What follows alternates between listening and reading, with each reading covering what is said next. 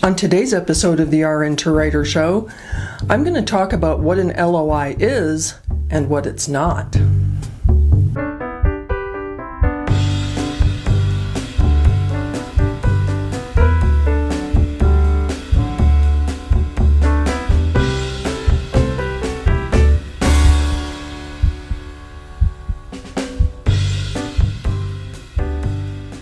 Welcome to the RN to Writer Show. I'm your host, Elizabeth Haynes, and I built a six-figure writing business in my spare time. And today I help other nurses launch their own freelance writing careers. On today's episode, I want to talk about what an LOI is, and equally importantly, what it is not. So first, let me define LOI. If you hang around freelance writer groups, especially on the content side, you're going to hear this term thrown around, LOI. It's a simple initialism that stands for letter of introduction. So what is a letter of introduction? Well, it's a sales tool. Now, if the word sales just made you go, don't worry. Letters of introduction are one of the most common ways in content writing to land a client. A letter of introduction is a simple email that you send to a prospective client that very briefly outlines who you are, the services you're offering, and importantly, how that would benefit the client. Clients are constantly looking for freelance writers. If you go back and re-listen to episode 4 of the RN to Writer Show with Marna Palmer, you'll notice that she says she trolls LinkedIn looking for writers when they need them. But you can't sit around and wait for that to happen, or you're not going to get very far in this business. So one of the best ways to reach out to prospective clients is to send them an LOI. This is the industry standard in writing, so I mention this because I don't want you to feel icky. This is not about compiling a vast list or purchasing a list of email addresses and massively spamming people. That's not what an LOI is about. You should send LOIs to prospects you have personally identified, and clients expect to receive these emails from writers all the time. In fact, my experience has been a lot of the time, when they receive an LOI from a nurse who writes, they start jumping for joy because that's the kind of writer that they may have been seeking, and they haven't been able to figure out how to find you. So LOIs can establish a wonderful connection right off the bat between you and a prospective client. So now that I've sort of covered what an LOI is, let me explain what it is not, because I find that making this distinction can help you write a stronger LOI to get started in your writing career or to land bigger and better clients. An LOI is not a resume or a cover letter. It can be difficult for nurses to make the transition from the employee mindset to being a business owner. And so when they're starting out, they rely on what they know, which is how to submit resumes with a cover letter. But that is not what an LOI is. An LOI needs to sell your services. An LOI is a sales piece. It does not have to be pushy. It does not have to be hard sales. But it does need to avoid language that makes it sound like a resume cover letter. Here's an example. Many nurses who send me LOIs to critique write something along these lines.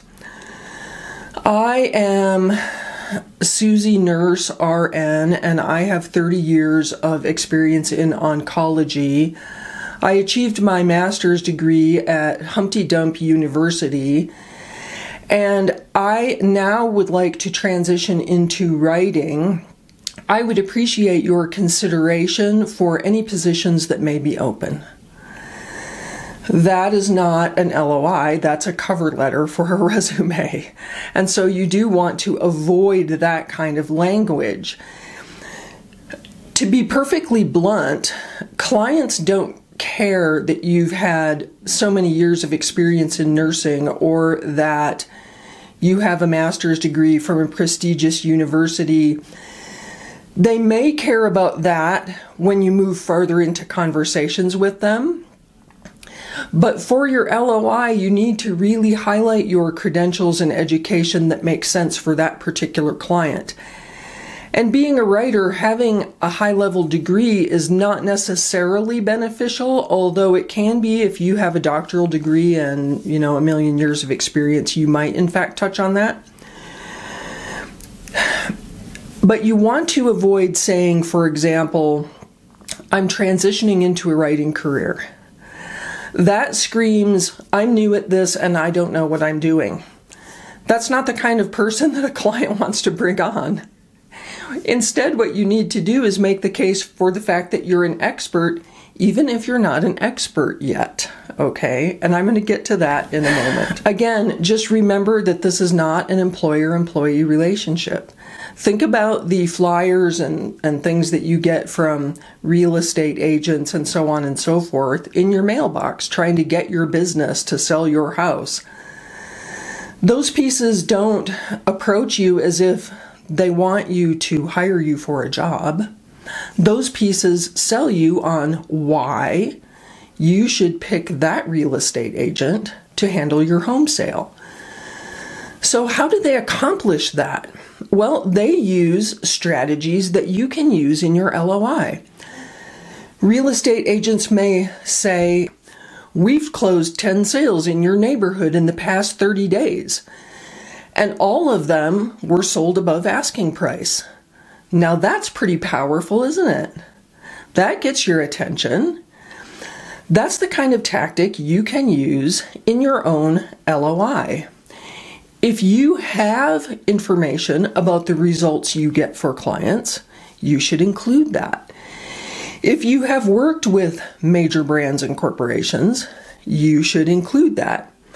But do not despair if you don't have that level of experience yet. That's okay, because you can write aspirational copy in your LOI. Let me give you an example of what I mean. So a strong LOI is going to consist, as I said, of 5 to 7 sentences. You want to open with a very brief statement of who you are and what you do.